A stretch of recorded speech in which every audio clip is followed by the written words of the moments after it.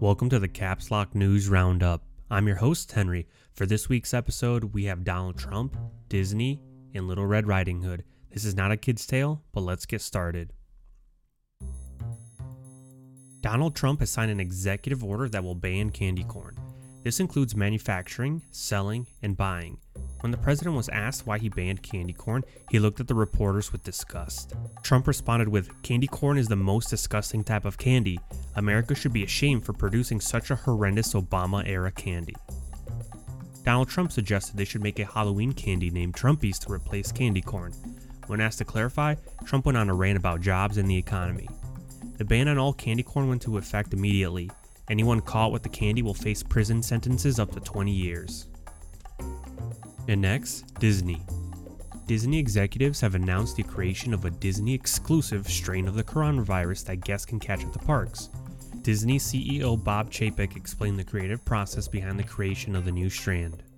"We know just how much our fans love the Disney brand. We figured that if they were going to be coming to our parks and contracting the coronavirus anyways, then we might as well change it up a little and give them the magical Disney touch. We want everyone to get the full Disney experience by leaving our parks happy and infected with the disease they'll cherish for years to come." Chapek went on to explain how Disney parks would go about distributing the virus to guests. "We've gone and covered every surface in the park with the virus. If you have hands, you're catching it. All the food and beverage products will be fully contaminated. We've also instructed the mascots to chase children down and cough in their faces. Infecting is fun for the whole family. Just to make sure no one escapes the fun of the disease, we'll also have security stationed at every exit to make sure that only those who are infected will be permitted to leave." Symptoms of the new strand are said to include sudden bursts of joy, impulsive singing, and major bleeding from all openings. And finally, Little Red Riding Hood. Little Red Riding Hood has been hospitalized following a shooting carried out by members of the Crips while Red went to Grandma's house. District Police Chief Porkchop released a statement early this morning regarding the incident, seeking for the Magical Forest community to come together to seek justice. "What are we becoming? How does a little girl on her way to Grandma's house get shot 5 times? Her picnic basket was nothing but splinters when we got to the scene. We ask that members of the Magical Forest community step forward if they have any information about the perpetrators who committed such vile acts.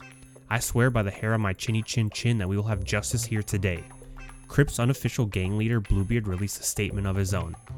"Let it be known that Little Red was not as innocent as she seems. I haven't upon good sources that she had been peddling drugs in that little basket of hers. Go ask the police if they found a gun at the scene. That gun doesn't belong to ours. Her grandmother's not so innocent either. What a big lie she tells." Residents of Magical Forest are fearful this could be the start of a very bloody turf war. And that's it for this week's Caps Lock News Roundup. I'm your host, Henry. I'll see you next time.